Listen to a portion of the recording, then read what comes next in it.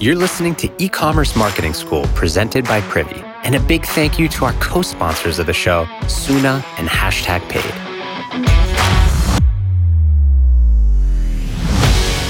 For too long, the process of finding the right influencer for your brand has been endless, mindless, soul-crushing scrolling. And then once you find the one, they don't even move the needle. Well, #Paid is putting an end to all of that. They're the first matchmaking tool for brands and creators. With #Paid, the process is 3 incredibly simple steps. Build your campaign, pick from 10 creators, hit the launch button, and bask in success. #Paid is basically a dating service for brands and influencers.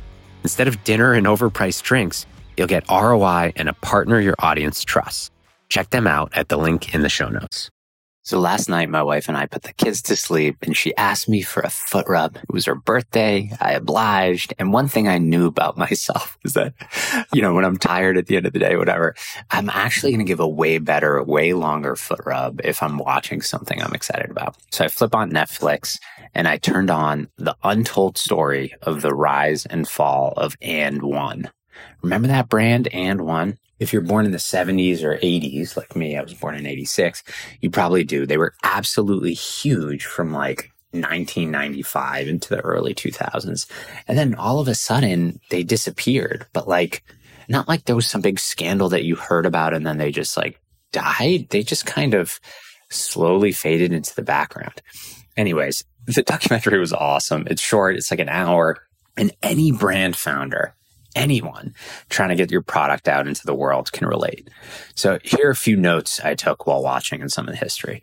So interestingly, And1 was started by 3 guys. They met at Wharton Business School, UPenn, and spent more time playing basketball than in class. They just absolutely loved basketball. It was the only thing they're passionate about, and they really weren't good students. So the original incarnation of And1 was just t-shirts and tank tops with basketball slang on them. They leaned into the trash talk culture. People would see someone wearing an And1 shirt with one of these sayings, and they'd ask where to get it. So things spread quick, and they actually did $1 million in their first year, purely on word of mouth. And like so many of us, they looked around to see what the big brands were doing. For And1, they spent a lot of time thinking about Nike and trying to be like them, but in their own way. So they jumped into shoes, right? And just like Nike was doing, they pay professional athletes or they strike up deals. And1 got their first athlete to wear them. It was Stephen Marbury. And it was going to be his opening game. He was like a huge draft pick, and he was going to be wearing the And1 shoe. And literally on the debut, like right away in the beginning of the game, Stephen Marbury breaks his ankle wearing the shoe. They were crushed. It was horrible. And they immediately shut down the shoe line for the time being. But then other things started happening in basketball around them. Michael Jordan retired. That was huge.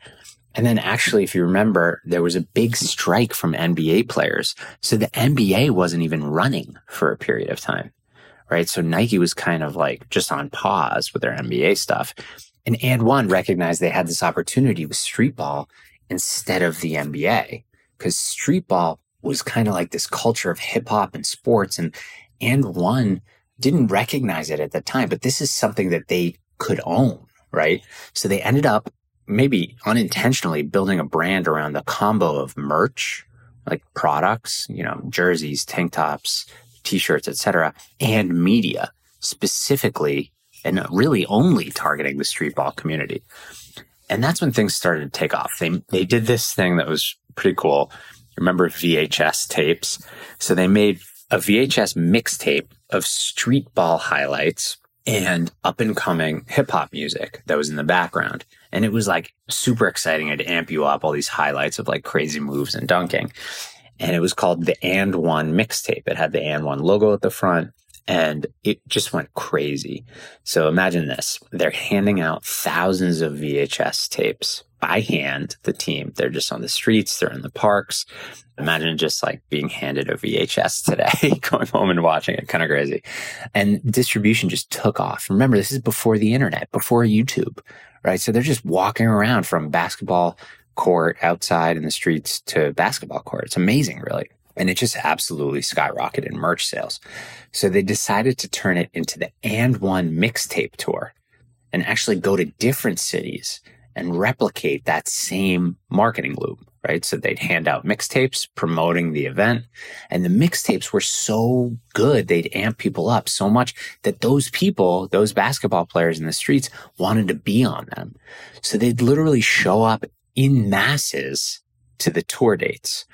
And it kind of reminded me of almost like the paparazzi showing up when Kim Kardashian's in a hotel or something like that. It's just it was a movement.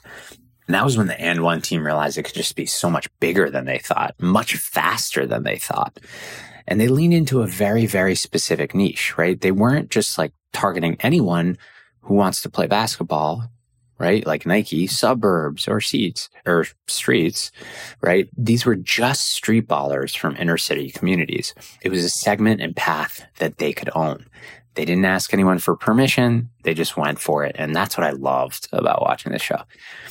And then the demand for the mixtapes became so hot that they realized it should only be distributed alongside a purchase of their merch. So free gift with purchase. And then ESPN pegged them for a TV show, which became a hit. They launched a video game, which was a hit. I could go on and on. Even if you're not a sports or apparel brand, watch the Netflix special. You're going to learn a ton and get inspired with some fresh ideas from 1995, before the internet was what it was today. That's why I loved it. But here are a few of my takeaways. A segment within a segment is a great place to start. And1 became so much more than inner city basketball merch, but starting super narrow and specific helped form who they were based on that initial target community. All right, next, influencer marketing has been around for decades, and it works, especially what And1 did with what I describe as micro-influencers in street ball, not NBA players. Anything that lasts 30 years isn't a fad.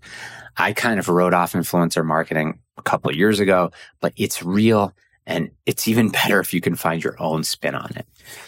And lastly, if you launch a new product and it fails at first, it doesn't mean it can't be successful for you down the line when you have firmer footing and a stronger sense of your brand.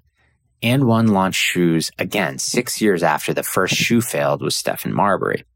And the shoe line, the second iteration of it, went from 0 to 65 million in annual sales in 18 months before the internet, right? Just absolutely incredible story. It was super fun to watch. Of course, they go through the downfall of the brand as well, but I'll let you watch to see how it fell apart.